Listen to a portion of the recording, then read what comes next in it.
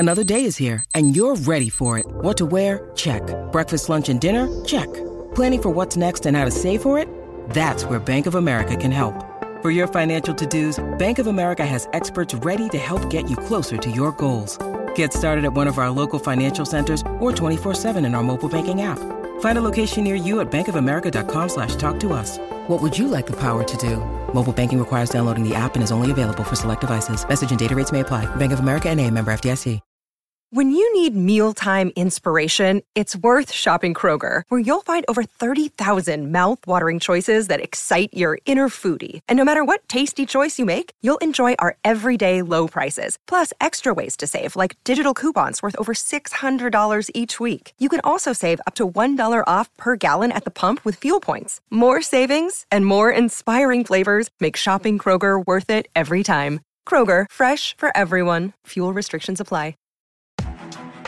You're listening to the Chicago Audible Podcast, changing up the way Bears fans stay up to date on their favorite team since 2015. Now get ready, because it's time to bear down.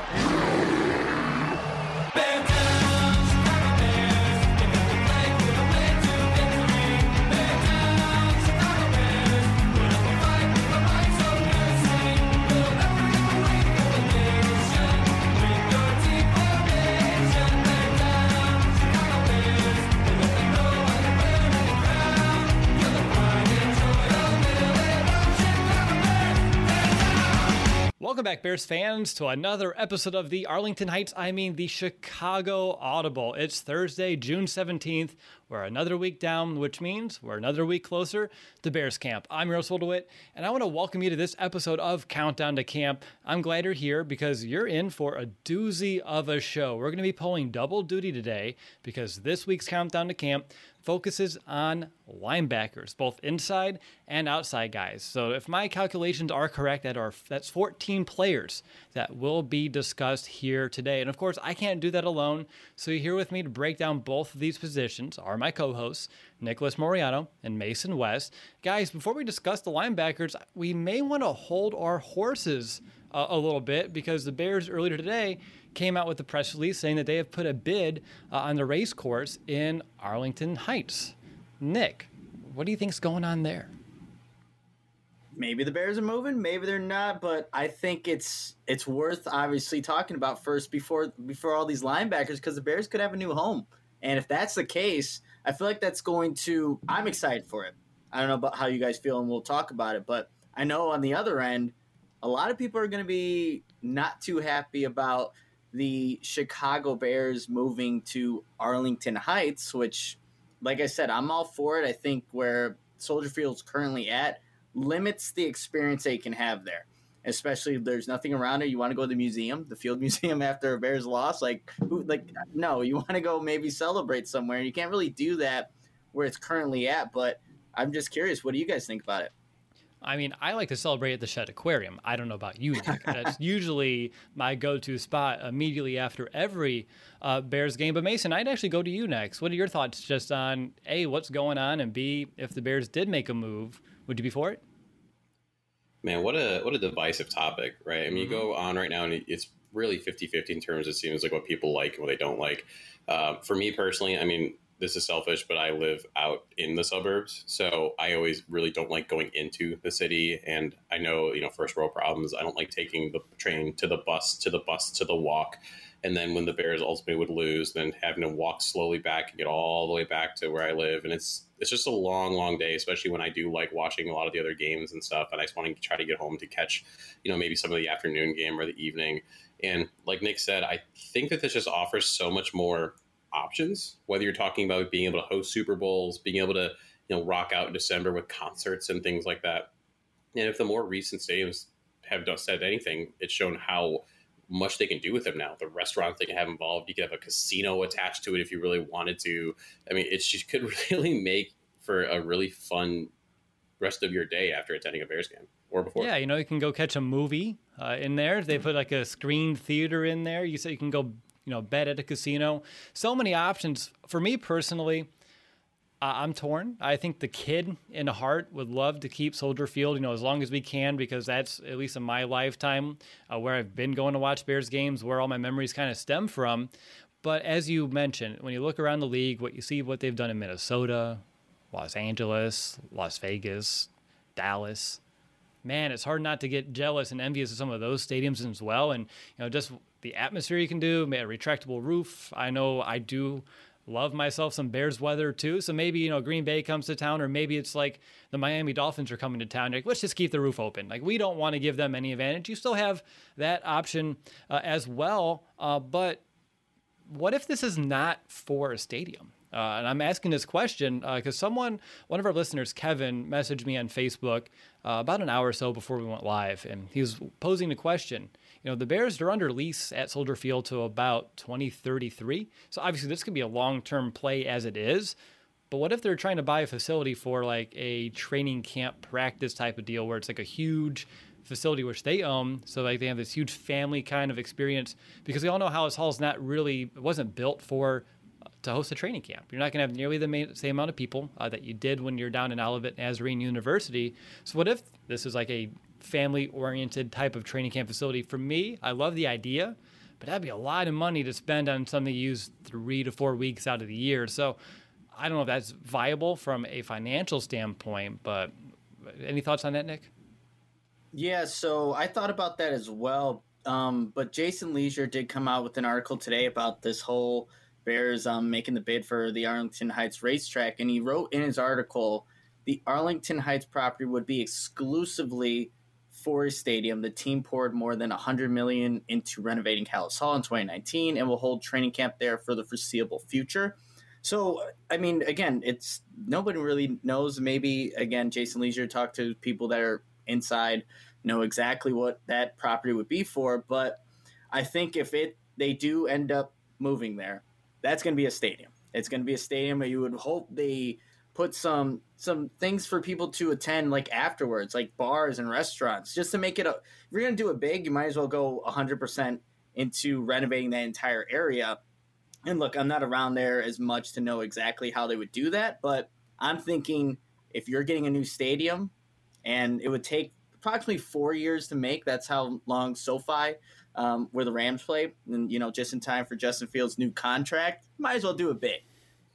I like it. I like it a lot. Mason, what would you name the new stadium? Loaded question, I know. I mean, you wouldn't just go with Fields Field? In 4 years, he may very well prove to be worth the name. I think so. I mean, you're probably going to be branded some company like all these other stadiums are, but and that's the biggest thing. You just don't want it to be like some crazy Rick Rose company name thrown on there. Like, I just don't. That would be the biggest thing. But to make it financially viable, there's a good chance that you would do something like that, right? Because otherwise, it's one of the bigger hurdles that some people aren't a big fan of is probably the taxpayer money that's going to have to go towards paying for something like that. So if you were to bring in a bigger company, throw their name on the building, that makes it a lot more palatable. But sometimes maybe if you do want that really nice stadium and retractable roof, maybe you got to give up the naming rights. Goose Island Stadium.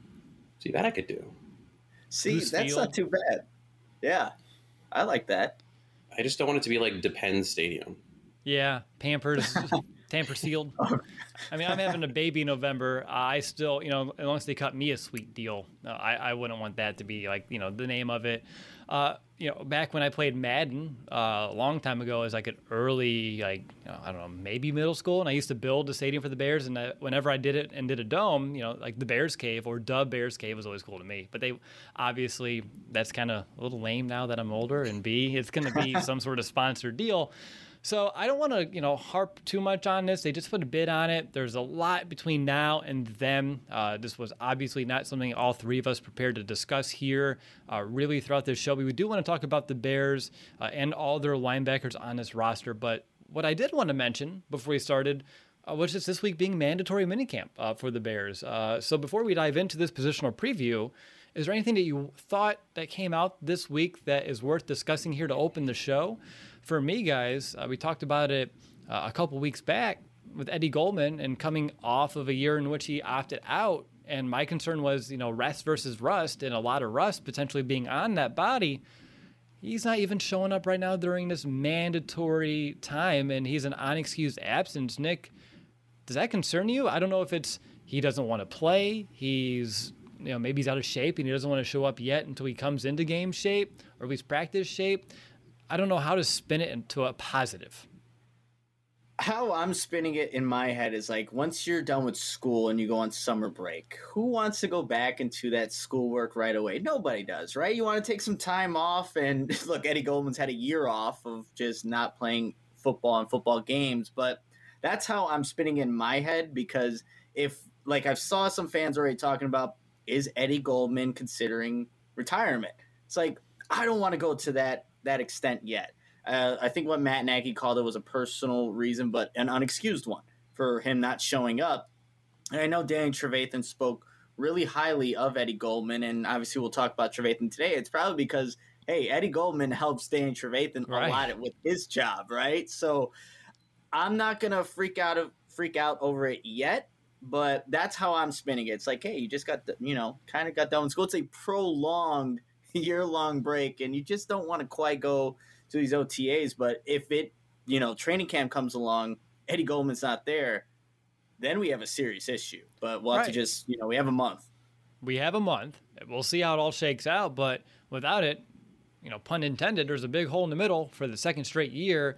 And unfortunately, the Bears won't have a lot of a heads up to find like a contingency plan. And I know you can move some guys around. Bilal Nichols did it last year, but we all know that should not and cannot be plan A for the Bears if they want to return to the top 10 in terms of total defense.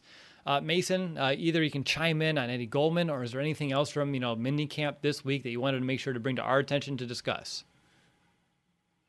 Yeah, the Eddie Goldman thing has to be one of the biggest topics. I mean, you guys covered it really well. No reason to keep harping on that. We have no idea what's going on there. It could be anything from the reason he opted out in the first place, because he's got even some of the health concerns, and I know people in his family did. And it could be all the way to something a little bit more nefarious that he does want to retire, or, he thinks that he can still get paid, and opt out. But just thinking about that's no reason to do that. But what we should talk about is, the players that were there. We did see the sightings from people that we thought maybe wouldn't show up, like the Allen Robinson sighting. That was great. Yes, he did sign his, his deal, or the 1-year deal he's got going on right now, but he still didn't. Did you see a lot of people hold out? He's the consummate professional. Showed up, working hard. You see him talking to, some of the rookies that are there, working with the guys. That's awesome. Yeah, it is. And he mentioned, too, he'll show up at camp. He's not going to hold out or anything of that nature, which I didn't expect that from Allen Robinson. And, again, when you have Justin Fields, kind of waiting in the wings, I'm sure that gives him a little extra motivation to get out there. And, I don't want to turn this into should an A-Rob get a contract extension before camp? I think we all say yes if they can find the money to do it. And we have to talk about some defense today. But, Nick, anything else in minicamp's end? I know the Bears, they signed Tevin Jenkins on Wednesday, which rounded out the entire rookie class. They're all under contract, so that's a big thumbs up. Anything else? Speaking of Tevin Jenkins, he was just talking about all the guys that have kind of helped him along the way so far. And we've known since the beginning, since voluntary training camp, that the offensive line's been there. But he pointed out James Daniels, Jermaine Ifedi, and then Elijah Wilkinson as guys have just kind of helped him get acclimated to being a pro. And it's like, again, Tevin Jenkins always has those quotes within a press conference. He was going to say, he had to censor himself basically. And he said that I had to censor myself just in case, just because of, press conference. And I always, end up laughing just listening to him just because he's a character. But yeah, he did mention that, those older guys are just taking him under his wing. And so has Andy Dalton in terms of Justin Fields and what they're doing and, just kind of building their relationship. I think what Justin Fields was saying, that Andy Dalton and his wife took Justin Fields out to dinner, and just, again, anything that he needs help with, he has questions on, Andy Dalton's been there for Justin Fields. So it's been a really good, connection just to kind of start off with. And I think that's to be expected. Dalton's playing the long game. He knows when, Justin, when he's the cream of the crop here in the NFL, who's going to take Andy Dalton, who no one's thinking about anymore out to dinner? That'd be Justin Fields returning the favor. So he's putting in the work now. I see what he's doing, and I appreciate it. It's good to hear.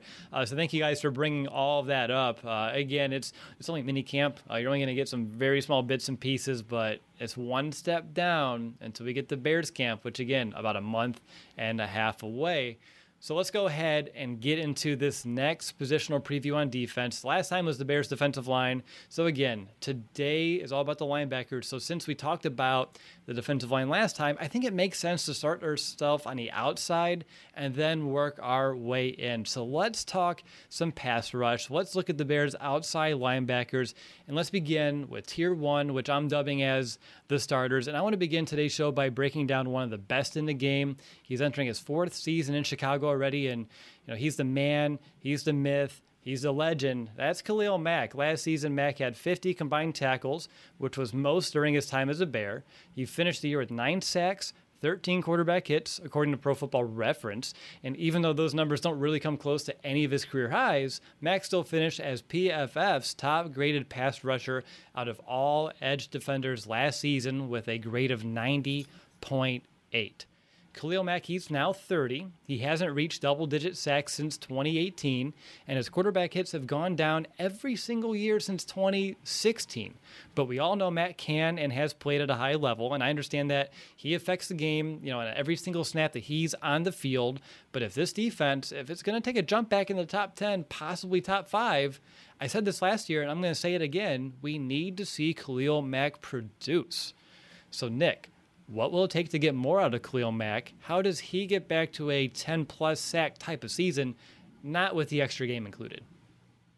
Yeah, it's a good point. So that might help him out there. But I think the big thing for Khalil Mack, it's not that he needs to do anything differently at this point in his career. He's a vet. He knows exactly how to prepare each and every single season. But I think the big thing is when you have a defensive coordinator like what we're anticipating with Sean Desai, I think that only puts a guy like Khalil Mack in more advantageous situations to get maybe those opportunities where maybe it's not a one-on-one opportunity, but it's a time where Khalil Mack can actually just win and beat whoever that opposing tackle is. So I think that's just what it's going to be about, because we know Khalil Mack is a pro's pro. He knows how to prepare.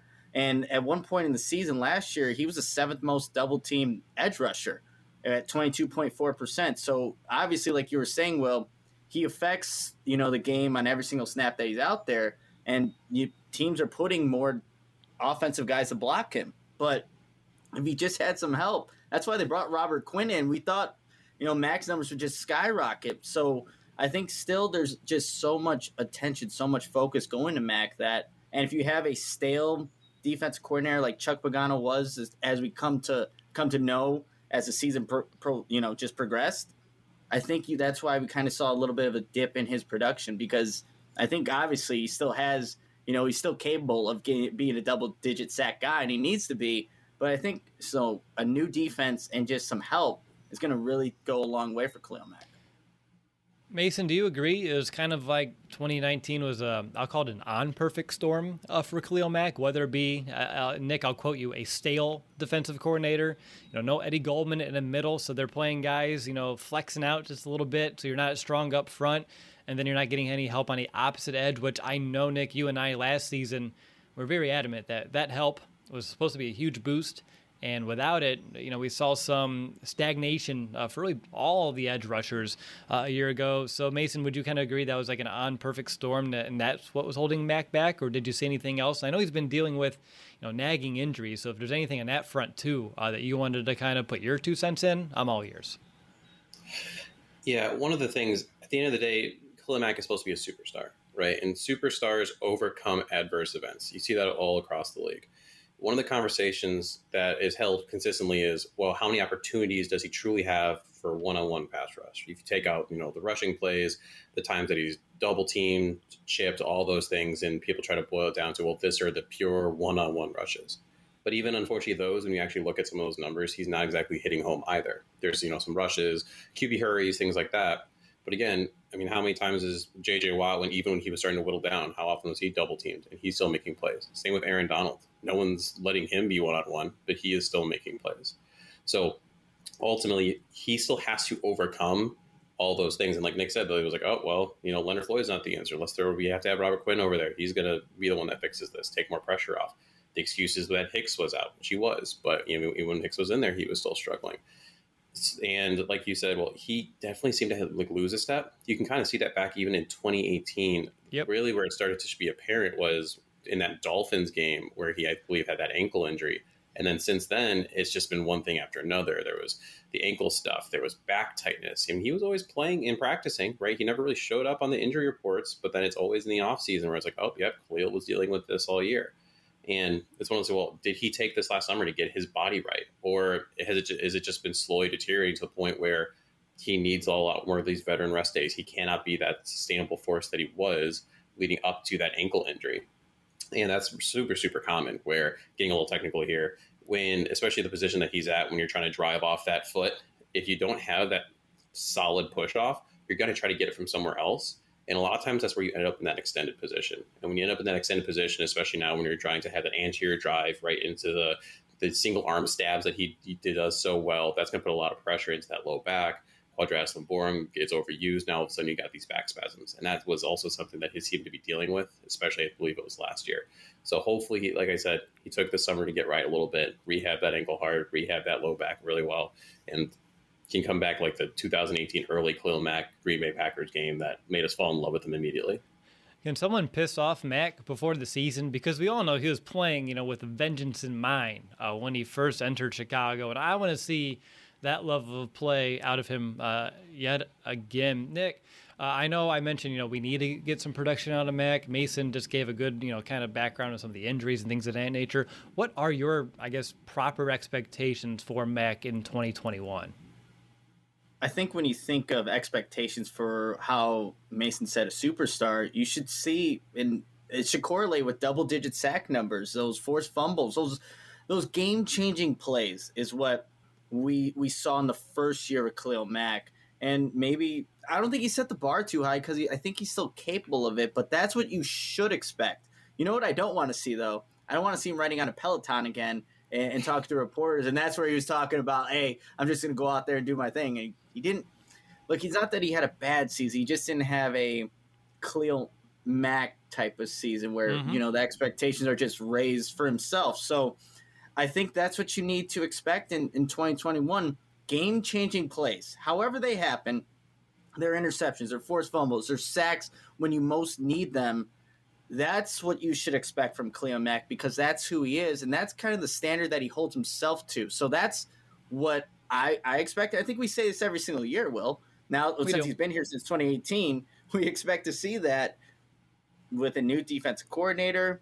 We'll talk about the other guy in a few minutes here, but can that finally equate to seeing that more consistently? We will find out. I think that's a good amount of discussion. Everyone knows what we should get out of Khalil Mack, so I don't want to get too deep into his discussion because we have so many players that we need to talk about today. So I want to look at the other side of the formation towards someone who, as we just mentioned, he was a letdown a year ago. After signing a 5-year, $70 million contract with the Bears in 2020 offseason, Robert Quinn did not make the impact that anyone expected out of him. After coming off a 2019 campaign in which he had 11.5 sacks, Quinn only mustered 2 for the Bears last year. And things started off hot. Heck, his very first play as a Bear was that strip sack on Daniel Jones in Week 2. It took him a little over 3 months to get his only other sack of the season. And remember that I mentioned Khalil Mack was the top-graded edge rusher? Well, I looked for Robert Quinn. It took me a while. He placed 56th. There were 70 other edge rushers in the NFL last year that had more sacks than Robert Quinn. So needless to say, for being one of the highest-paid players on the team, Quinn he absolutely better play at a higher level here in 2021. And I don't think it makes too much sense to go back to last year and just rip apart Quinn's performance because it spoke for itself. So, Mason, I'll go to you first. What should we expect out of him this year? Is it wise to hold him up to I'll call it a high standard, just given his contract, or is that just foolish on our end? I would say that's a little bit of fool's gold on our end. If we say, hey, you have a $70 million contract, you need to earn every penny of that contract at this point. Most likely, I would think he's going to get deployed a little bit more sparingly and situationally. He's already come in hurt. I think it was, day 2 of minicamp, and he wasn't participating due to back pain. What were you doing all offseason? Piggyback rides? Yeah, probably. And it's just, there was, and even going back a little bit to last year, there were some suppositions. Was he suffering from drop foot? There was some maybe evidence of that, but Matt Nagy came out and said, no, he doesn't have that. So one would imagine that's not the case. But there's definitely some funkiness going on there. I would expect him to be used, again, situationally when needed, third down, pin his ears back, get after the quarterback, versus being used as an every down edge rusher. Yeah, again, just due to the injuries that apparently he played through last year, already dealing with something here. I feel like, unfortunately, we bought a lemon. This body may not be holding up here for the Bears. Nick, all that aside, are there things that you think Sean Desai could do maybe to get more out of Quinn this year, or is it just really more on Robert Quinn to kind of just elevate his level of play? I think one thing he can do that Chuck Pagano, even though it wasn't very much in 2020, he had him in coverage 31 times. So that doesn't sound like a lot. It's a whole season, right? But prior to that, though, when Robert Quinn was on the Cowboys, he had 2. Yeah, because he played defensive line. He was an end in a 4-3 scheme. Well, that's another thing. Hand in the dirt more often than the 2-point stance, where Robert Quinn doesn't have that same drive, that same quickness that he displays on the edge, where you just saw that too often with Chuck Pagano and what he wanted out of Robert Quinn in his scheme. So that's why you have Sean Desai, to play these guys in where they feel comfortable, where their strengths are at. So even 31 coverage snaps, way too much. You can't have it with Robert Quinn. Have you seen the man try to drop back in coverage? It doesn't look very good.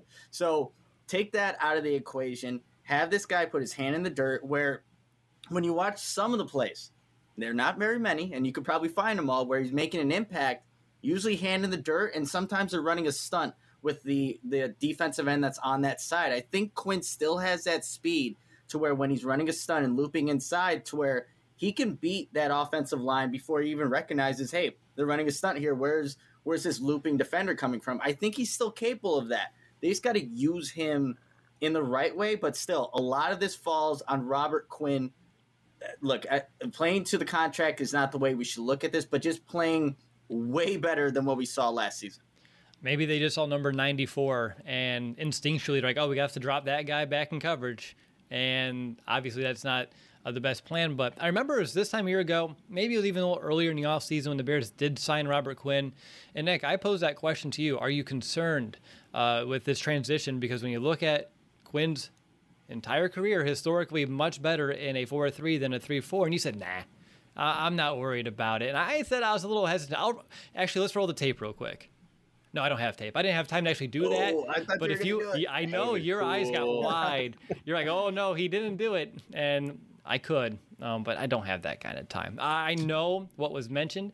If you want to go back, I'm sure you can look at free agency reaction shows somewhere in 2020. We're talking Robert Quinn. You can pull the audio for me. Send it to my email, will@chicagoaudible.com. But no, Nick, you're right. We do need to see more out of Robert Quinn, and it is up to Sean Desai a little bit to get a little bit more creative. Maybe allow him to have some freedom along that edge as well on how he wants to approach it. Maybe there is a specific play he does want to put his hand down. Maybe he wants to try it as a stand-up, giving him that flexibility. And I was so concerned that they made him stand up so much just when I was looking back at, the Bears in 2019, heck, even 2018 with Fangio. There are times when Khalil Mack has his hands in the dirt because he was transitioning from the same kind of system as well over there in, at the time, Oakland. So hopefully they can figure that out. Mason, anything else on Robert Quinn before we move on? The only thing I would add is that when you look at also just how he's being used, I think one thing is that Leonard Floyd did really well when he was here was he was more versatile just in terms of his length, speed, ability to drop. And that did cause some confusion on the line. You don't really have that when it comes to Quinn. And I don't think Pagano really knew what to do with that, because when Pagano came in, he even said, like, I'm going to try to run basically what Vic was running, and I'm going to change I'm going to acquiesce myself to the players, the play calls that they have, the wording that they have. And clearly that didn't work, right? He didn't really run the system the way that the Bears were designed to run. So we've been talking about with Sean Desai coming in here, a little bit more of that Vic disciple. One might see that Quinn's used a little bit more appropriately, and that maybe some of the other guys on our list actually are used a bit better in some of those drop back situations so that we can stay in the current defense that they've been running for the last couple of years. It didn't work when Mel Tucker was running Lovie Smith's defense. Didn't work again with Chuck Pagano trying to be Vic Fangio. So, Nick, you and I said it when the Bears promoted Sean Desai. Let him just be himself. That's just the best case scenario for our defense. But I want to move on to tier 2. Some of these rotational pieces here at outside linebacker. And I'm going to kick off this tier by talking about a newbie to the rotation, a guy who the Bears signed to a 2-year deal this offseason out of Denver, speaking of Vic Fangio, and that's going to be Jeremiah Attaochu. He has more than double the amount of sacks that Robert Quinn had last year, with 5, and about 130 less pass rush snaps. When you look at the previous 2 seasons for Jeremiah, he had 35 total pressures, and that's, again, playing in less than 200 pass rush snaps per season. When you look at his last season, he was the second highest producing pass rusher for Denver, only behind Bradley Chubb. He was the first guy off the bench, and he was able to get to a quarterback at a pretty decent clip. So for Attaochu, I want to start with his background. Former second-round pick. He has a couple of years of experience in a Vic Fangio defense, and we know Sean Desai's defense, he's going to have some strong similarities between the two. Nick, how much is that going to help Attaochu's transition to Chicago? Yeah, I think that's exactly what Sean Desai was hoping that the Bears would get, in case Robert Quinn is just not anywhere near he was in 2019 when he was effective with the Cowboys. You get somebody that is a little bit more versatile in running the scheme that's already in place in Chicago. So that's exactly what I think the Bears needed in terms from a depth piece, but also someone that can be effective as a starter previously in the league. So somebody that, again, like what about almost maybe a little bit more expectations than a Barkevious Mingo had here, because I think he exceeded that. But somebody that who Robert Quinn, who's going to take, I think, more breathers this season than he did last season. He only played about 50% of the defensive snaps. You could put a guy in like that, and you'll still be effective there. And that's going to be the big thing for, Attaochu and his transition here to Chicago. Mason, is there anything that you like about Attaochu's game the most, like when you look at what he was able to kind of do in Denver? It's a bit of that versatility. He's definitely has quicker feet, and has that ability to stunt, I think, a little bit better than the aforementioned Quinn that was able to do. And the thing that's really cool is actually, if you go back to his college days when he was at Georgia Tech, he left there as the all-time sack leader with 31.5. So he definitely has a nose for the quarterback. And so we will see this with 2 of the new guys that came, but they're actually, like you said, from Denver, learning from Vic. So being able to have that, I think, transition is going to be a little bit easier there, knowing what that he's going to have to do and be able to play like we just spent all that time talking about, with the hand not in the dirt. Yeah, for sure. And on top of you mentioned he's good with the stunts. I remember when we were doing a little bit of research on him for the free agency reaction episode, I saw how slippery he was, decent, able to use those hands to shed the blocks. He can win with speed. He can win with a little bit of power. And I love how he finishes. Like when he gets to a quarterback, he doesn't just sit him down. He drives through the guy. And I think he's someone that, with that violent kind of mentality that he brings to the table, I really believe once he gets that opportunity, he's going to shine a bit. You said it, Nick. I have higher expectations for him over a Mingo last season, who had a really good year for us in Chicago. And on top of that, just with that style of play, I really feel like Bears fans are going to like what they see out of Attaochu.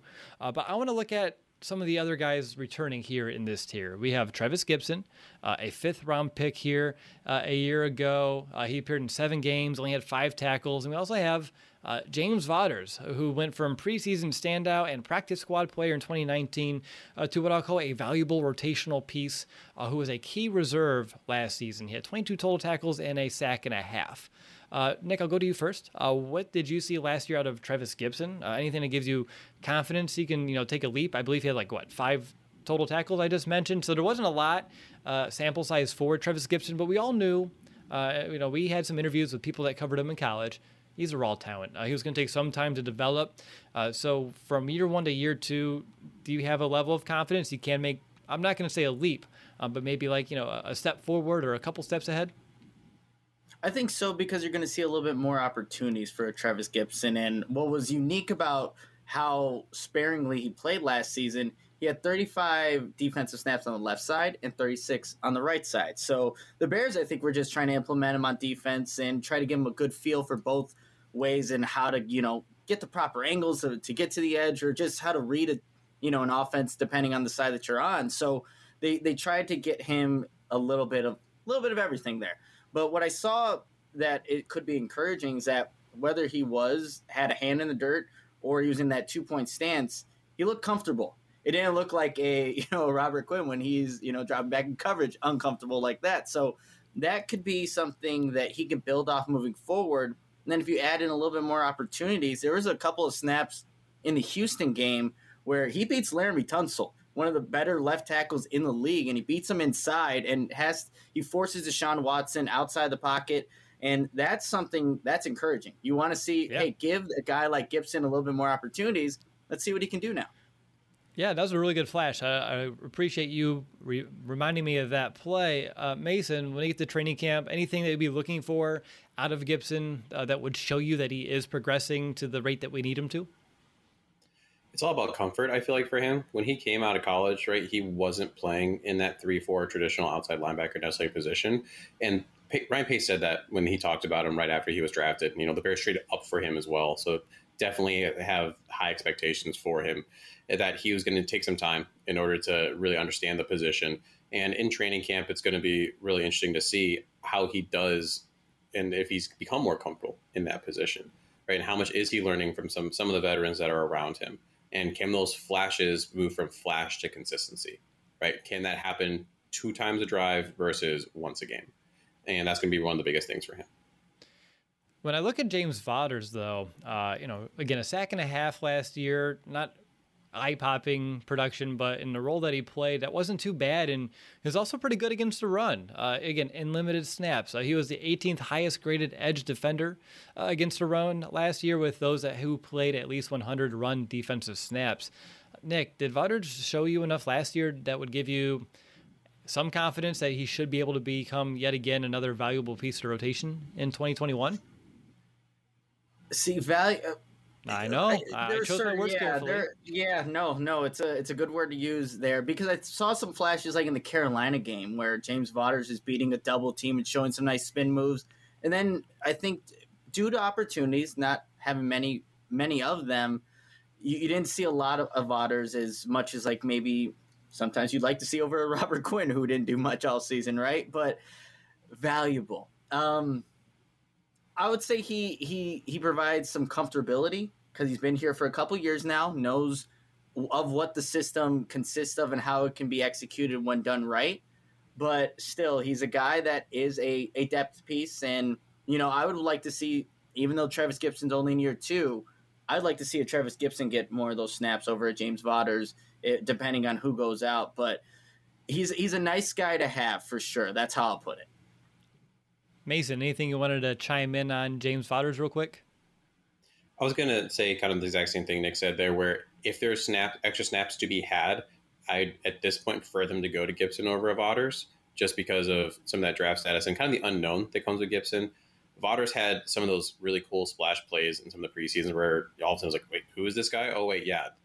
And that happened consistently in the preseason. It just didn't translate fully when he did get opportunities on the Sundays when he really started to play. So, he's a good depth piece, again, just exactly like Nick said. And, if something were to happen, if they decide to use maybe Robert Quinn a little bit more situationally, he might be a guy that could step up.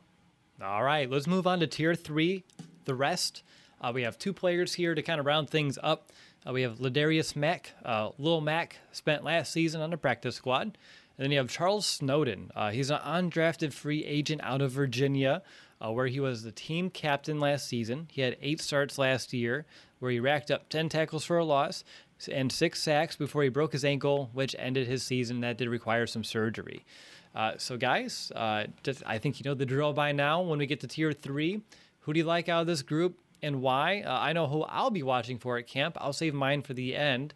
There's only 2 here, so there's a 50-50 chance you may guess it right. But Mason, I'll go to you first. Who are you paying attention to? I feel like we're going to say the same guy, to be quite honest, but I'm going to go with Snowden. Yes. He's just this super raw piece of clay that has these crazy physical attributes about him. And it's just like, can you take that and apply it correctly? And with a coach like Desai, I feel like he's creative enough to be able to do that, because Brugler's assessment of him, if you go back to the Beast, was that he comes with position and scheme fit questions, but his fluid athleticism, long limb frame, reaction skills are an intriguing combination. He projects best as a hybrid edge rusher in a 3-4 scheme. And a lot of analysts had him projected to be 3rd, 4th round pick, but unfortunately there was that ankle injury. And he was one of the most sought after undrafted free agents that was out there. And he chose the Chicago Bears. So it's something that I'm very excited for. Yeah, very much in line with you there. You mentioned there's just so much potential that the Bears could, tap into here. And I don't want to throw out the Eddie Jackson comparison, totally. But there's some similarities there with higher draft status, ending up getting hurt, falls way down. In Snowden's case, he fell out of the draft completely. Maybe Alex Barr's maybe a safer comparison now that I say it out loud. Just throwing that one out there too. But no, he's a freak of an athlete. I think he's like 6'6", 6'7", 245, really slim. So he needs to add a little bit more, weight to his frame. But I'm curious to see. I know he has a basketball background, so I'm going to see how that kind of translates to the NFL. And I know was ultra productive when he was in Virginia, and I love the leadership that he kind of deplored while he was over there. And I think him choosing Chicago was a smart choice. Getting to learn not from just great coaches on this team, the history of this defense, but also the tutelage of Khalil Mack can't go unnoticed. So that's who I'll be paying attention to. Nick, are you just going to round out with the same guy, or are you going to go with Lil Mac to be different? No, I'm not going to be different here. I think we're interested in Snowden, see what he can be, but just going back and reading the draft profiles, like you guys said, projected round 4 guy, obviously didn't make it there. Maybe that undefined position, the injury, but also was compared to a guy like a Lorenzo Carter. And as I remember watching like tape, just seeing again a guy that's twitchy, that can be versatile. It's just intriguing that where Sean Desai can really implement a guy like this, and in the right coaching and just having him kind of develop here, what can he potentially become? I don't know about Ladarius Mack, and obviously the name is probably why he's here, but I think with a guy like Snowden, you just got to wait and see, and maybe he can be something. Perhaps. All right, so that's going to end our outside linebacking discussion. Of course, at the end of the show, we'll do some over, under, true and false, fill in the blank, confidence meter, all that stuff. But we're going to lump all these linebackers together. So now that we're at the midway point of the show, I want to give a shout out to everyone who gave us a review on Apple Podcasts over this past week. It was a week ago where I mentioned I'm going to lower the bar a bit. If we reach 650 of those by training camp, we'll give away one free Chicago Bears jersey of choice. You get to choose the color, the player, the size. It's not one I have in my closet. You get to choose it, and I'll buy it off the Bears store officially for you. So we got a handful of those in. So thank you for everyone for taking the time to do that. And if my calculations are correct yet again, we're only 20 or so away from that free jersey. So plenty of time to do it, less than one per day. And I know there are 20 of you listening out there that think, well, it may not be me. Well, we've given away, 6 or so jerseys throughout our time, and everyone says that. And when I email them, they're so shocked. So don't sleep on those odds. They're pretty good. So if you haven't yet, please review our podcast on Apple Podcasts. That helps us reach more Bears fans just like you. As you know, Nick and I, and Mason, as he's been joining along here, we've been doing this show, ourselves. We're not backed by a media entity or anything of that nature. So those do go a long way to help giving us some additional exposure. We don't have advertising dollars to really promote the show. And if you already reviewed the show, or if you just don't listen to us on Apple Podcasts or have the app, just tell a friend. I'd be equally as appreciative of that as well. I'm sure you have some more Bears fans in your little circle, and if you don't, find some better friends. No, I'm kidding. I have friends that definitely like other teams as well. Nick, did we get any donations over this week for any shout-outs, or do we have a goose egg over there? I think I know the answer, though. We do have a goose egg over there, but we can turn that around for next week. Yes, we can. And so we can do that so what Will was just saying, we don't have any of the sponsorships, and I'm testing out a new camera right now, but that's, again, stuff that comes out of pocket. So if you want to help support the show, you could do that by sending us a donation, anything that you feel is right. And you could do that through Venmo or PayPal.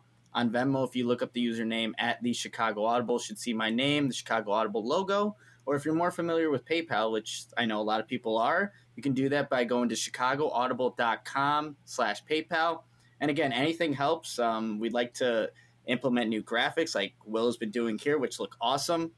Or me trying out a camera that gives Will a hard time prior to us logging into the show. So again, it comes out of our pockets and our time to kind of do these things. But again, you could do that on Venmo at the Chicago Audible, or PayPal, www.chicagoaudible.com PayPal. And I also want to get Mason a green screen so we can all have some fun over here. So definitely lots of different things that you can help us achieve here before the season. My goal is to really, I'm going to say, pimp out this live stream before we get to the year. So our post-game shows and game previews have a little bit more pizzazz to them than maybe in years past. Very excited to kind of tap in this new technology yet again. And of course, I have a baby in November, so I better do it now, or else it may just never happen. How raising kids tend to go. But thank you again for everyone who gave the reviews. Thank you in advance for everyone who will review us as well as give us a donation over this next week. But I want to get back on track and move on to the rest of the show and shift our attention to the guys in the middle. So it's time for our inside linebacker preview. So let's start with tier 1. Let's call them the dynamic duo that are entering their 4th year together as a tandem. And let's begin this tier and position by talking about the Rock, or maybe I'll call him the Roquan Smith. He is already entering his 4th season as a pro. I mean, time, it really does fly. After an inconsistent 2019 season, Roquan came to play in 2020. He finished 6th in the NFL in total tackles with 139, which also set a career high. He also set career highs in tackles for loss with 18, which was the 4th most in the NFL, and he blew his previous career high of 8 just completely out of the water. He also had new career highs in quarterback hits 6, interceptions 2, and PBUs with 7, to go along with the 4-sack season, by the way. Yet somehow the Bears linebacker, he didn't make the Pro Bowl, nor receive any All-Pro honors, which is honestly still to this day such a shame. At least the Bears and Bears fans know what they have in Roquan. Chicago, they picked up the 5th-year option back in May for Smith, keeping him under contract through 2022.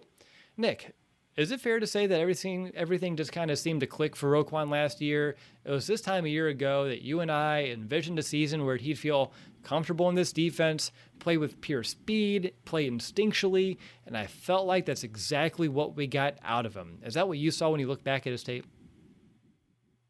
That is what I saw, but it wasn't maybe the first couple of games. There were times where you saw Roquan Smith missing some tackles. I think the Tampa Bay game is where you saw some of the deficiencies that, were very limited in what you overall saw in Roquan's game, because you saw that speed. You saw that recognition of what offenses were doing in terms of where Roquan had to be and just beating running backs to the running lane. So you saw it all come together to what should have been, an all-pro Pro Bowl season for Roquan Smith, but, like you said, wasn't recognized as that status in terms of, however you come to that conclusion. But, yeah, Roquan Smith showed last season what he's capable of.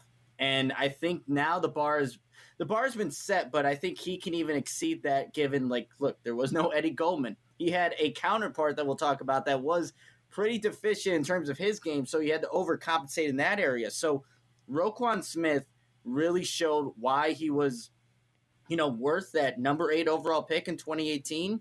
And, even just showing up as the only defensive starter in voluntary OTAs, I think that shows and demonstrates what Roquan Smith is all about. It's also a contract year, but it does say what Roquan Smith, I think, is about to do in 2021. So you say contract year. I know they picked up his 5th-year option for the following season. You think he's looking for an extension early? Because I would envision Roquan, if he has another season like he did a year ago, playing on the 5th year of that rookie deal, he probably would believe he's worth a little bit more than that. Yeah, absolutely. I think the only thing, nothing's guaranteed, right? He can get injured, in training camp, but I think just how Roquan, and he talked about it in his press conference, he's not too worried about the contract and things like that. He'll get taken care of, because I think the Bears are, they're going to look like we need our guy in the middle, because his counterpart's on his way out, if anything. So, yeah, I would think that Roquan Smith, he's going to, lay low, stay quiet about the contract, and just let his game speak for itself. Mason, what was your favorite element of the game that Roquan kind of brought to the table last season when you kind of reflect on it? The amount of field that man can cover is ridiculous. The play will be going to the complete opposite side of the field. He'll still, hit his gap assignment leave that assignment when he knows it's not going there, go entirely the other direction, and still be the one that makes the tackle. It's simply astounding. And one of the things that's really interesting, if you look at his trajectory, think about how all this started with the kind of the contract, the holdout he had when he was a rookie. And then he had some of, the issues where he didn't play due to some of the, maybe some of the mental, emotional stuff that was going on. He had some of the injuries. And with all of that being said, he still ranks second with 98 solo tackles last year and led all off-ball linebackers with 18 tackles for loss. He, was tied with the 2 interceptions, which led the team, which, obviously that's a problem also with some of the defensive yes, backs, but we'll get to that. And then we've seen just progression from him. So the yards per completion allowed in 2018 was 9.8, 8.9 in 2019. And then in 2020, 5.8 yards per completion, just showing just a better understanding of the game, where he needs to be in coverage. So when you compare him side by side to some of the other Pro Bowl linebackers, his stats are the same, if not better. It's mind blowing. What an interesting career so far he's had. And I'm so excited to see where he ultimately goes. Roquan, he can almost do it all, right? Last year we saw him, you mentioned, really good in coverage, which he was one of the better coverage linebackers in the NFL. Not just, covering guys downfield, but when opposing offenses are, trying to throw out a quick, flip screen or something that across the sideline. I mean, he knows how to read, react, and just blow that thing up in the backfield, something that he wasn't diagnosing, even in 2019, nearly to the same degree. And then he has the ability to come in there, he knows A-gap blitzes. He knows how to time those right to take down quarterbacks. He has so many tricks up his sleeve. You never know what kind of Roquan you're going to get in any given down, and that's what makes him so dangerous.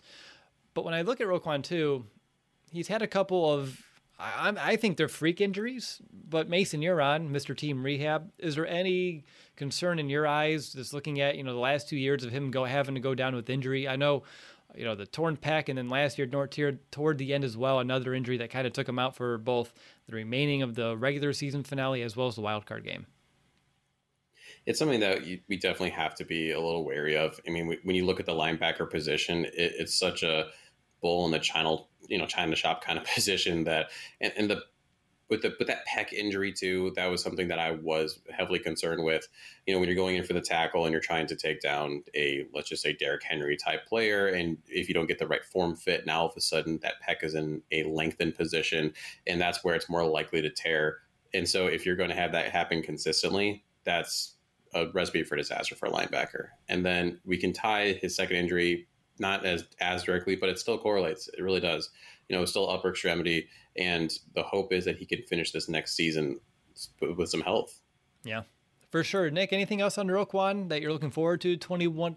Any question marks that you have for him, or just what kind of season you're envisioning from him? I'm going to keep it kind of open-ended before we move on to Mr. Trevathan. I'll keep it kind of vague because there's some bold predictions at the end that I definitely want to get to that, include Roquan Smith. But the thing is, when in the beginning of the season, what kind of limited him or why there were some missed tackles? I think he was playing too fast. And, Mason was talking about how much field this man could cover. I think that's where you kind of saw him get out of position, over pursuing some things, but he figured it out really quickly how to just be a little bit more patient. And that's why it came to the season that he had last year. So I think Roquan Smith's really figured out how to play this middle linebacker position, and that makes the Bears defense one that you really have to game plan for, because when you have that type of speed at that position, it really changes the game. It absolutely does. Let's go ahead and move on to his counterpart, Danny Trevathan. He had himself, I'll call it an interesting season a year ago. It started off bad. Okay, it started off really, really bad to the point where we thought that the veterans tank was simply out of gas and that we needed to find a replacement, ASAP. And that's before he even exited the very first month of the season. He wasn't nearly as strong against the run, but really the bigger problem was his coverage. Just too many times Trevathan was just bullied, or rather exploited in the passing game. But I'd say as the season wore on, Trevathan's play got better. He was still a liability in coverage, but nothing like we saw in the early stages of the season. He finished the year with the most tackles, actually, though, that we've ever seen out of him as a Chicago Bear for a single season, with 98 total tackles. So there was some good. there was some bad and early on a lot of ugly when it came to Danny Trevathan last season. But when you look forward to this year, again, age 31 now, Nick, what are we going to see more of? The good, the bad, or the ugly? Well, Danny Trevathan kind of ended with the ugly in terms of like the waves that he had throughout the 2020 season. Really bad, decent, and then it was that Green Bay game and then the wild card game against the Saints where you saw, flashes of the old Danny Trevathan that started the 2020 season. So it's a really good question. Well, I can't give you a definitive answer because according to Danny Trevathan, age is just a number. So you're going to have to wait and see, like how he said in his press conference, how he's going to play. But what was concerning for me is that early on in the season and like late, like I was just talking about, it just seemed like he, in terms of processing things, it was just slow. And when they were crossing routes, it's like, oh, once the guy crosses my faces and is 2 yards ahead of me, 3 yards, whatever, then I should chase him. It's like, no, Danny Trevathan, you got to be, out in front of that guy already running. So that's probably the biggest issue with me in terms of coverage is that being a veteran, you'd expect that, just what he's seeing, to trust what he knows in the defense and what his responsibilities are to put him in better positions. But that just wasn't the case for a majority of the 2020 season. So that's my biggest concern. And I just don't know if we're going to see even the middle portion of the season Danny Trevathan that we saw come to play in the beginning of 2021. Boy, that would be a big hurdle and challenge for this defense if that is indeed the case. Mason, I'm curious, what's your biggest concern when it comes to Danny Trevathan this year? Do you think he will have some sort of leash? I know last year early when he struggled, we saw some playing time dip. The Bears opted to more go like dime, big nickel, but he did earn some time back as the year wore on. So would you be kind of malleable and flexible? I'm just curious, what would your approach to Danny Trevathan be this year? I think my approach to Danny Trevathan this year would be a bit of a shorter leash. And it's such a fall from grace thinking back to the Danny Trevathan who had that amazing fake out rush in 2019 against the Washington football team where everyone was just astounded by it. And it's just been a slow decline. I talked earlier about Roquan's yard per completion. Danny Trevathan's gone the other direction. 9.3 in 2018, awesome. 10.0 in 2019, and then 12.5 in 2020. In 2018, he allowed a 95.1 passer rating, 118 in 2020. Yeah. So, and that's with DeAndre Swift dropping that pass early on. Exactly.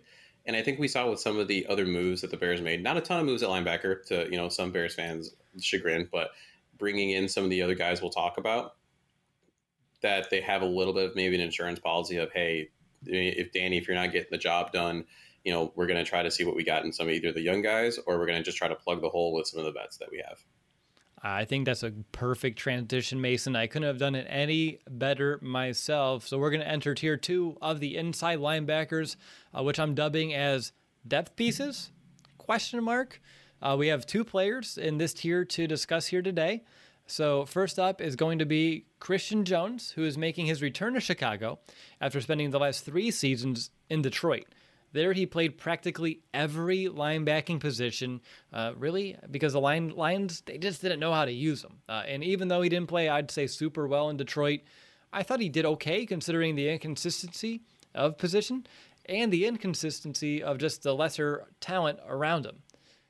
But now he comes back to a defense, position, and system that we saw him set at career highs in 2017, like the 90 total tackles that he had that year. So last year, we've mentioned it already. One of our major concerns was the razor-thin depth behind Roquan and Trevathan. Nick, does the return of Jones ease those concerns a bit? It does. He's a guy that, we were looking for veteran depth at some point for the Bears to acquire. And Christian Jones is a good get, I would say, just because of the experience that he has already being in Chicago and, even in Detroit. It's hard to stand out in Detroit in terms of on defense or just even when you go there, things, fall apart. But I think for the most part with Christian Jones, what he can add to this linebacking room, not only his experience, but comfortability. Like when we talk about some of the other guys that are in this core group, I can't really say that about the other guys that are past these 3 that we're talking about right now, because Christian Jones, again, has that experience and has played as a starter in this league, unlike some of the other, players that the Bears currently have. So it does provide stability, some comfortability, but also in case Danny Trevathan looks a lot like what we saw throughout the 2020 season, just really unstable in terms of what he's going to do on any given play. You got to see what a Christian Jones can do. I know right now it's depth, but man, if it does end up being that in 2021, as a defense coordinator and Sean Desai being his first year, you got to know when to make that move sooner rather than later. Mason, do you see a potential path toward a move like that? Throwing in a Christian Jones, and what kind of weird full circle that would be, right? Because it was like Jones and Trevathan years ago, and Jones and Kwiatkowski, and now it could be Roquan and Christian Jones, which, when you look at what Christian Jones, he was more playing like an off-ball linebacker, right, for Detroit in their 4-3, playing like a weak side type of backer. That's not really his best kind of fit, and I do think he's someone that can step in. Heck, we saw him step in years ago, and he was serviceable, and I feel like he's probably only gotten, even though his production wasn't there in Detroit, a little smarter, a little older, a little wiser, and I think he can end up being a valuable piece of this roster. Would you feel comfortable if he had to play extended time in place of, we'll say, Danny Trevathan for the sake of the conversation right now? Christian Jones' middle name might as well be duct tape. He's going to do a solid job holding things together, but is he something you want to be sitting there long term? No, you're eventually going to get that piece fixed. But in the meantime, you're going to feel relatively confident that your bumper is not going to fall off as you try to get to work that morning. And I remember Christian Jones just being solid. It wasn't like it was the super splashy plays, but I also don't remember him having a lot of missteps. It wasn't like I was shaking my head like, oh man, Christian Jones blew that assignment. He didn't fill his gap. He does the job he should do. And like you just alluded to, the Lions just do Lions things. I wouldn't use his time in Detroit as really an indicator of what he can do. And obviously he was here in 17 with Vic Fangio. So he is used to the system. He should be able to pop in and again, just at least at a bare minimum, be solid and not let tight ends run up seam routes and you're 20 yards away from them. I feel like, Nick, if I remember our conversations I say as well as I think I should, for 4 years after the fact, our biggest gripe with Christian Jones was that coverage ability more than anything. But what he brought to the table would be, I'd say, better than what Danny Trevathan did provide us a year ago. And that's encouraging because we don't want to see Danny Trevathan 2020 coverage anymore. DeAndre Swift, speaking of Detroit, and we know we mentioned that earlier, but yeah, so that's why I think it's going to be interesting. Well, like I don't want to say, it would be bad to say when, but if and when Danny Trevathan slips up, what's going to be the next move? Because the Bears do like to go that extra DB, that whether it's a DeAndre Houston-Carson, maybe Deion Bush gets into the mix when there's obviously an obvious passing situation. But if you just need somebody that you feel more comfortable with, and if Christian Jones is showing you that early on in training camp or even throughout the first couple games of the season, it's something that Sean Desai has to consider. He really does. But I'm hoping, and I hope Bears fans are hoping as well, that Danny Trevathan can play up to the level that we were used to seeing prior to 2020. Absolutely agreed. I hope fans know that's what we want. We can't sit here on this show though and say, yep, it's going to happen, because there's nothing that showed us it could or it will happen. But we all love Danny as a player. I know we're all appreciative of everything he's been able to do in his time in Chicago. And as much as, in years past, it's like, oh, I don't know if you can lose Danny because of that, strong leadership. As much as I still believe that's true, that he is a huge leader of this defense, things are inching closer and closer to Roquan Smith becoming that guy too. So sooner rather than later, Roquan needs to wear that hat fully. And I think if that hasn't already really happened in the locker room, this is one of those bigger transition years as well. But let's get to Josh Woods. A couple of years into the pros now, after being an undrafted free agent for Chicago in 2018. He's a guy, of course, who transitioned from defensive back to linebacker. But he was the first one off the bench for the Bears when they needed to replace either Trevathan or Roquan last year.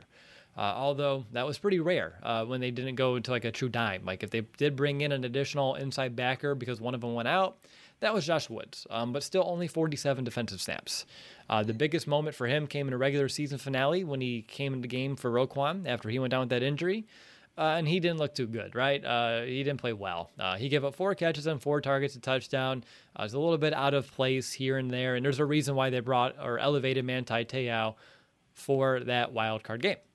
So my only question for Josh Woods, and actually I'll say this now, I felt weird putting him in tier 2. I feel like tier 2 really is only Christian Jones, but I did want to at least put one additional guy here. So for Josh Woods, Mason, I'll go to you first. What did he show you in that limited time? The more I think about it, I think his real value may just come on special teams, where he saw about 60% of this team snaps a year ago.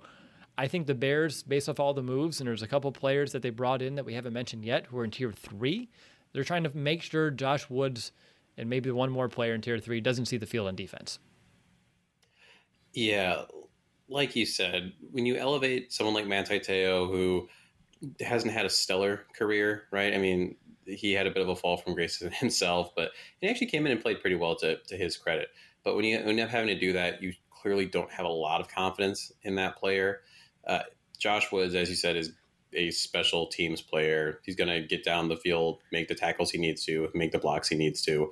But if we got into the position where we're asking him to start, if, heaven forbid, there's an injury somewhere or performance issue, the confidence meter that we're going to talk about later would drop substantially. So, Josh Woods is a guy.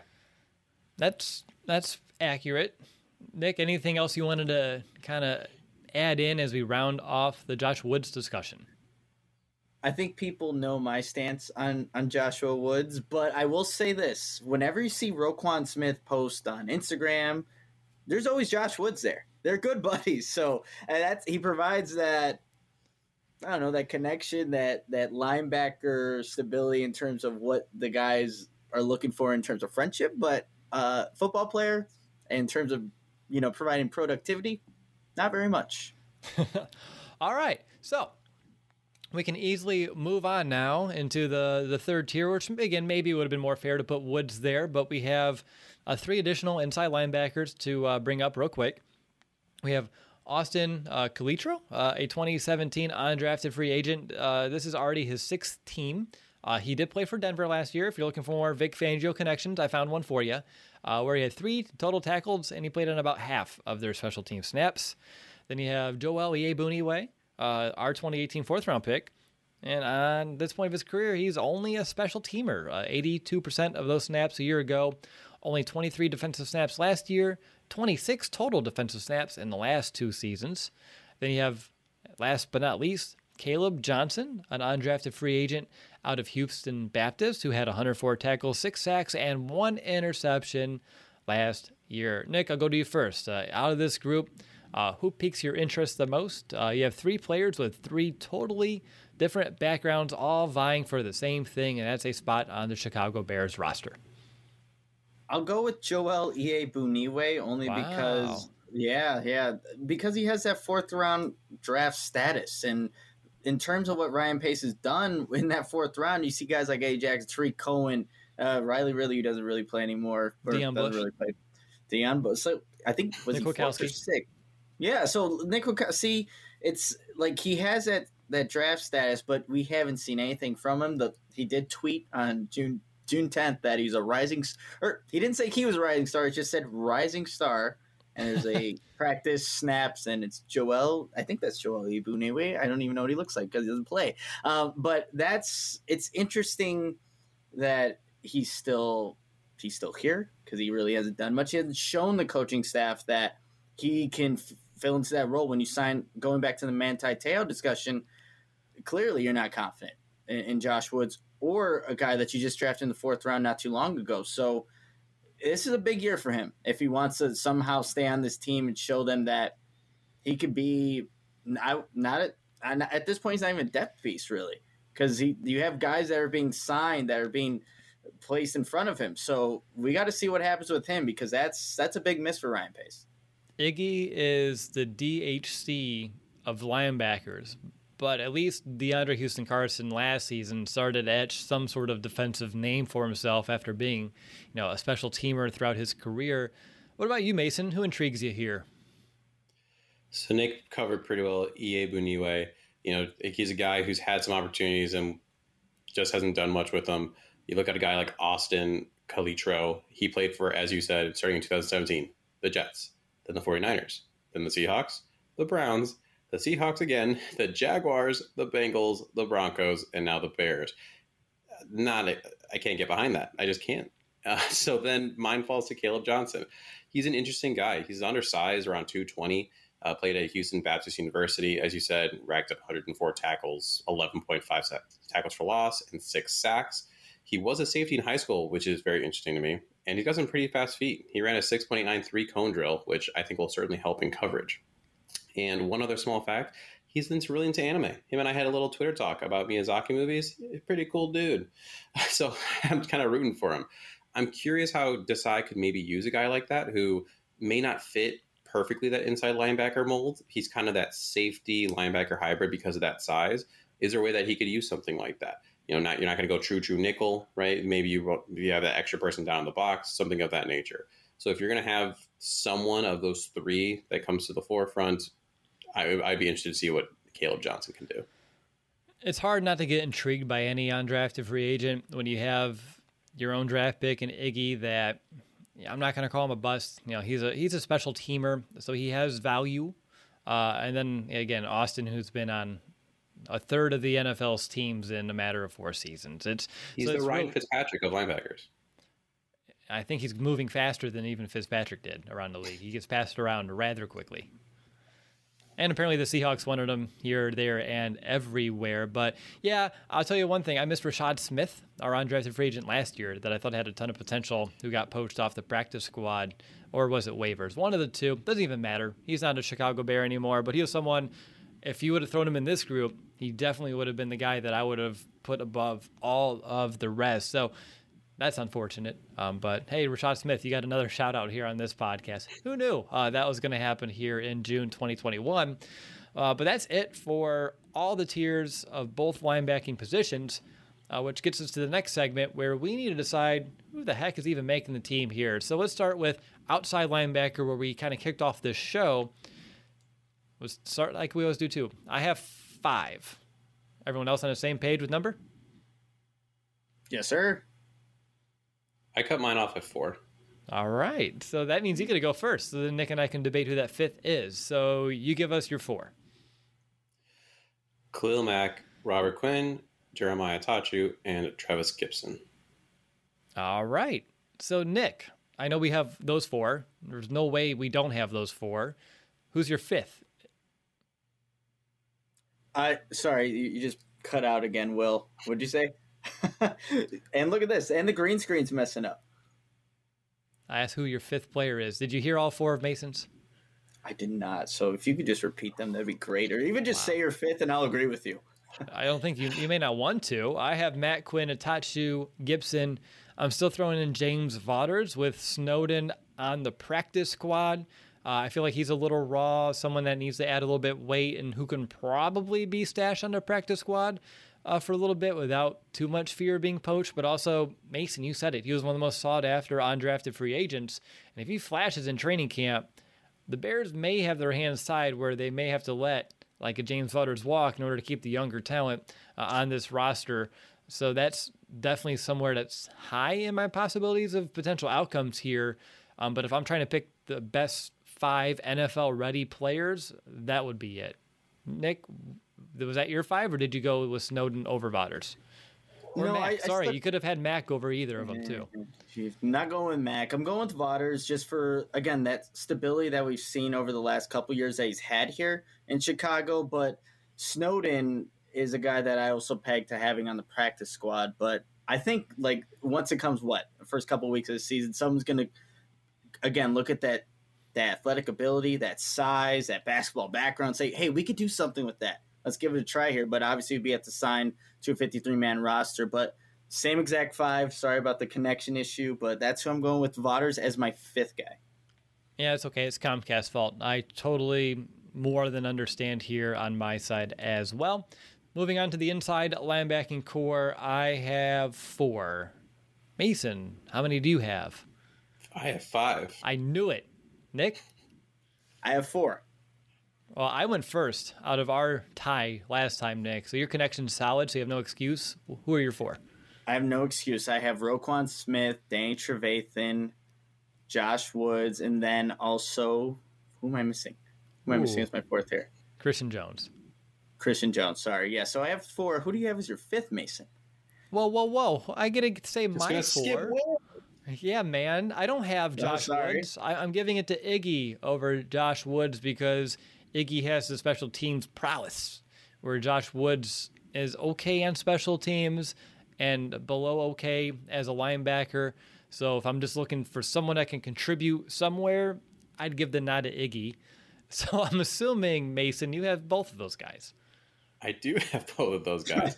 I was looking at it from the perspective of special teams.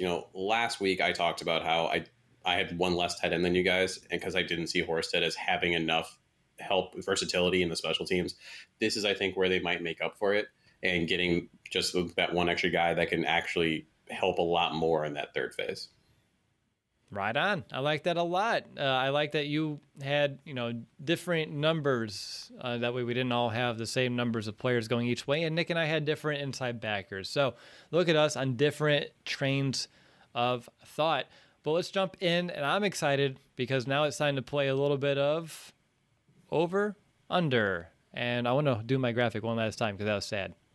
And there it goes. I have the wrong order of overlays. It's all about the order of the layers. But getting back to business here, the over-under, I have a decent handful here. Mason, go to you first. Over-under 11 sacks for Khalil Mack this season. Under. Until he can prove to me that he can do it, I just haven't seen it from him since early 2018. All right. Nick, how about you?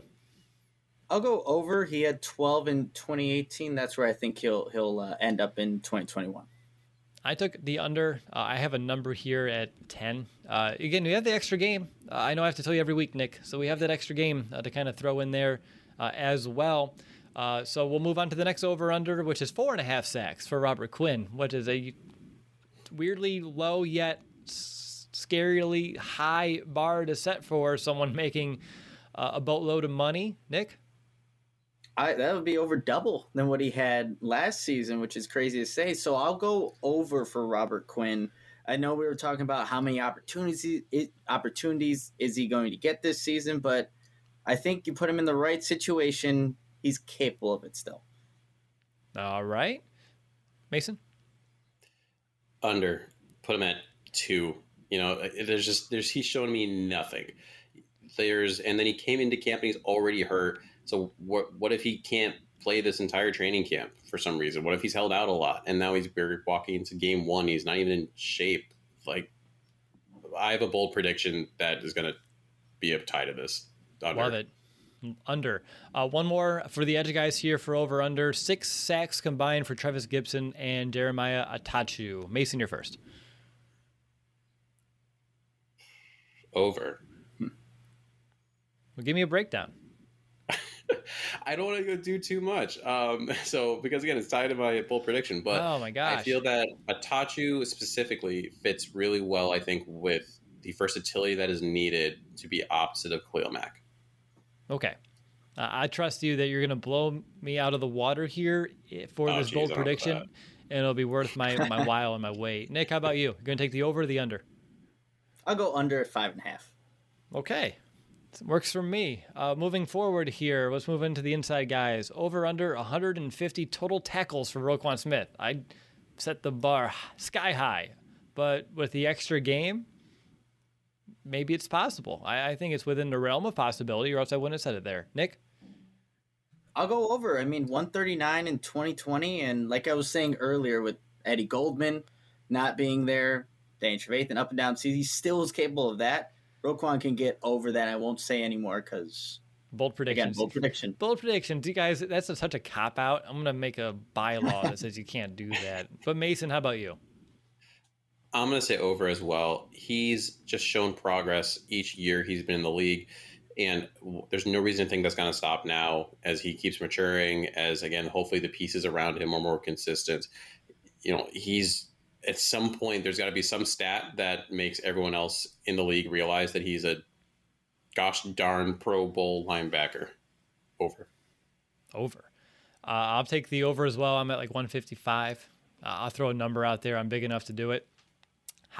So moving on, over under 20 tackles for a loss for Roquan and Danny Trevathan combined. I thought this may be a little too low when I wrote it, and I'm reading it right now. So I'll move it up, actually. We'll make it 24 tackles for a loss between the two. Mason, over under.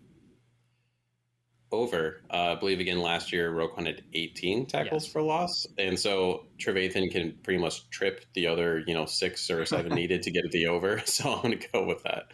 All right. Fair. Nick? I'll go over as well. I think you'll also see just more double A gap blitzes, whether that is going to get the quarterback or the running back that's in the backfield there. So I think it will be over as well. All right. I'm going to take the under, though, just to be a little different. I'm going to say they get, I said the bar 22, so 21. And that's really more Roquan, and Danny's just not playing up to snuff. So it would be nothing on Mr. Smith. All right, so time for some true or falses. First one I have, Jeremiah Attaochu will finish the season with more sacks than Robert Quinn. Nick, true or false? I'm going false there. I think I'm a little higher on Robert Quinn than maybe I should be. But I'm going to go false for that one. All right, Mason? True. As of right now, Robert Quinn is bad. We're going to say dead to you, but maybe that's close. He's close to it. He's really close to it. I'm taking true on that one as well. I think listeners know how high I am on Attaochu. So that one to me, I feel like there's a good chance he can supplant Robert Quinn this season, end up being someone that can be, I'm not going to say a long-term answer at the position, but someone that can be very serviceable outside linebacker for Chicago for years to come. Moving on, true or false, Danny Trevathan plays a full season, which, by the way, would be the first time in Chicago with back-to-back full seasons for Danny Trevathan. True or false, Nick? Going false. And you add in that extra game, Will. I don't know if you knew they had an extra game, but no way it happens for Danny Trevathan at, 31, 32, however old he is now. So, false. So they're doing 4 preseason games and an extra game in the regular season? No, they got rid of a preseason game. Wow. Newsflash to me. Thank you very much. Mason, true or false on Trevathan playing a full season for the first time in his career, back-to-back full seasons for Chicago? False. It's going to be, if it's not an injury, I think it's going to be at some point a replacement where he's just not playing anymore. One of the younger guys or the stalwart duct tape Christian Jones ends up coming in. All right, I'm taking false as well. I think history is the biggest indicator of what's to come, and if it hasn't happened yet, it probably isn't going to happen at this rate. True or false, Roquan Smith gets the recognition this time around. Not just Pro Bowl and All-Pro, but he also contends for Defensive Player of the Year. Mason. I was going to say true until you threw in the Defensive Player of the Year. I think it's harder in general, I feel like, for a lot of linebackers to get that kind of a recognition when you don't have the sack numbers. So, unfortunately, just because of position, I'm going to have to say false. All right. Nick, are you in the same train of thought? Yeah, you had me at the first two, and then the MVP put me in the false category, so I'll go there. Not MVP, DPOY. Sorry, defense player, still, regardless, it's not going to happen. All right. He's going to show you. I'm going to say true. He'll be in contention. He'll be in the discussion. He doesn't have to win the thing. People will be mentioning his name when they talk about the award. True. Well, yeah, in every bar in like Chicago, it's going to be talked about. True. Very true. All right. Fill in the blank time. When the 2021 season is over and we look back at Robert Quinn's season, we will describe it as blank. Nick. Better than expected. All right. That means nothing yet everything to me. Mason? It'll be described as he was on the roster? Question mark? I like it. The stats will be that low. Yikes. One more fill in the blank for you guys. Blank will lead the linebackers in total turnovers created, both inside or outside guys. So you're looking at forced fumbles, interceptions, turnovers created. Who is that player? Mason. I'm going to say Roquan Smith. Like we said, last year he had the 2 interceptions. One of my favorite memories of the 2018 season, even though it was a duck of a pass, was in that Rams game where he had that pick and almost brought it back. So, yeah, Roquan he has a bit of a nose for the ball. Sure does. Nick, how about you? I'll go Khalil Mack. He's due to be back to that force, so I'll go with him. Right on. So I'm excited because you guys have been teasing me this entire episode. It's time for our bold predictions. So I'll go ahead and begin with an outlandish bold prediction. Robert Quinn does the impossible, and he finishes with 10 sacks this season. I have both of your eyes just kind of fell out of your heads, and that's what I was going for. It's a bold prediction for a reason. So this is when you find like that extra bold font. This is it. Mason, since you were tantalizing me with your bold prediction off and on throughout the show, what is it? That by season's end, you will say that the starting outside linebackers will be Khalil Mack and Jeremiah Attaochu, and Attaochu will finish with 9 sacks. I like that one a lot. Probably more likely than my bold prediction, but as an Attaochu fan, I do like where your head's at. Nick, what is going to be your bold prediction for the linebackers? I'm going to take it a step down for Robert Quinn. He quadruples his sack total, so he'll get 8 by the end of the season, and that's why it was better than expected. But I thought that was bold. You took it a step ahead of me there, Will. What would it be fivefold? Is that what you just would say it? Like, I don't know what the next one would be. If you quadruple, what's the 5th version of that? Quintuple. Quintuple? Yeah, and that's why I didn't go that way. It's not go that quintuple? high because I'm like, I think oople sounds cooler than upple, but that's just me. I like oople. Quintupled it. That would be my bold prediction. I have one more for you guys, if you're in for it. Danny Trevathan has a 3 interception season. I just wanted to blow you guys out of the water today. That's another fun one. I did have one for the inside linebackers too, so I might as well say it right now. I have Roquan Smith leading the league in tackles. Last year, 164, so he gets 165 in 2021, and is recognized, like you were mentioning earlier, Will, not defensive player of the year, but in that discussion of just being one of the best inside linebackers in the game. So last year's high was 164, you said? Zach Cunningham from Houston, 164. In 16 games. In 16. Yeah, I had an inside linebacker one as well. Well, that defense on the field a lot. True. Caleb Johnson will finish the year with 1 interception. Right on. Everyone's like, who, what, why? Yeah, that's why it's bold. Who knows what's going on here? There we go. All right. Let's move forward to our last thing we got to do here. Confidence meter. Both positions combined, what level is your confidence? I'll go ahead and begin because I feel like I never begin these. So my confidence, I'm at about a 9.2. Last year, if I look at where I'm at this year compared to last year, I'm a little bit more confident in the depth of inside linebacker, although I'm less confident in Danny Trevathan's ability than I was in, say, June, July of 2020. But overall, Roquan's ascension and what we're expecting to be yet another step forward really gets me excited. And then when you're looking at edge rusher, we hope we can get more out of Khalil Mack, whether it be Sean Desai, a little return of Eddie Goldman, whether it be Jeremiah Attaochu being perhaps the best third outside linebacker on the team that we've had in a long time. I think he's better than Mingo. He's way better than Isaiah Irving. I just keep going back and back. I feel like he's maybe the best rotational, that first guy off the bench player at this position that we've had in quite some time. So I feel really good about that position outside of Robert Quinn. Some question marks there still in Travis Gibson, but I like the potential of Charles Snowden as well. So there's a lot of potential there. And then maybe Robert Quinn. I don't think it can nearly be as bad, I would hope. So I'm still sitting at about 9.2 just with the starting caliber.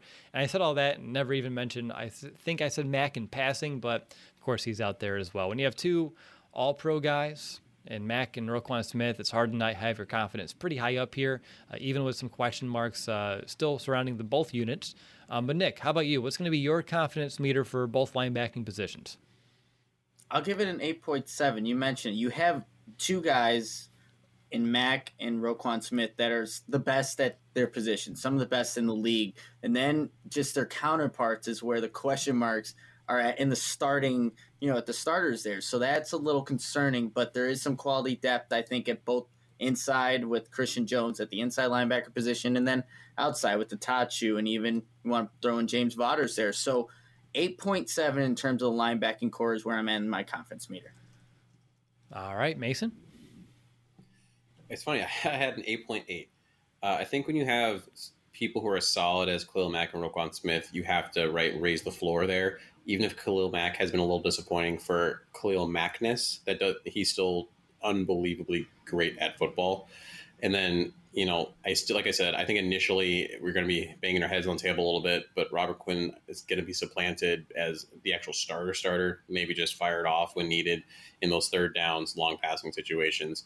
And I'm more confident in having Christian Jones back there in order to fill the gap if Danny's can't really do it. And I'm really excited about how maybe a Charles Snowden can come in and help, how a Travis Gibson can step up, how even like a Caleb Johnson, I really like the idea of him potentially in a little bit of a hybrid role if, we ultimately decide that Danny is not pulling enough weight. So you have enough pieces there to piecemeal it together with having those two just really solid cornerstones. All right, solid stuff there, guys. Really good work. I know this one was an extended episode just due to the fact that we kind of broke down two positions in one. Mason, I'll go to you first. Any final thoughts before we end up the show? This group is really all about health more than any of the other groups that we're going to talk about. We were talking about how Robert Quinn's coming into camp already hurt. Can Khalil Mack nip it in the bud in terms of whatever's been bothering him for the last couple of years? Can both Roquan and Danny stay healthy for the entirety of the seasons? If they can do that and everyone play together that way, it's going to be a much better season than it has been the last 2 years. I like hearing that. Nick, how about you? Anything that you wanted to kind of chime in on to wrap things up? Yeah, just to wrap things up here about these two groups, it's going to be about splash plays that these guys can create, really looking at Roquan Smith and Khalil Mack, because if those two guys alone are just playing at an all-pro level, man, this defense is a formidable unit. It really is, and we saw glimpses of that last season, but we need more consistency. Consistency? They say it's key, Nick. They do say that. It is a saying that has been said probably too many times. All right, so that's going to do it for this episode of Chicago Audible. Before we sign off, one quick reminder to give our show a rating on Apple Podcasts if you haven't already. Once we reach 650, which we're about 22 away, we will give one lucky reviewer a free Chicago Bears jersey of their choice right from the Chicago Bears store. Nick and I'll throw Mason in as well. We love giving our listeners, something in return, showing our appreciation for the time that you dedicate and you share out of your busy lives with us. We really do appreciate that and want to kind of return the favor by giving away a free jersey. All you need to do is help us reach that 650 Apple Podcast review milestone, which helps us reach more Bears fans just like you. So next week, we're going to go back to the Bears offense, and now it's time for, we talked about 14 linebackers between two positions. Next week, we're looking at wide receiver. I haven't done the math yet. I feel like it's going to be neck and neck about, the amount of players that we need to talk about in that episode. But, next week we'll look at, Anthony Miller. Is this his last year in Chicago? Is he going to make the team? What's going on there? What should we expect out of Darnell Mooney in year 2? How can he progress? Of course, you have Allen Robinson playing with more capable quarterback play. How's that going to elevate his game? And then we have other guys that they brought in as well, like, a Marquise Goodwin. How does that change the entire dynamic of this positional group? We'll discuss all of that on our next episode. But until then, bear down, Chicago. Bear down!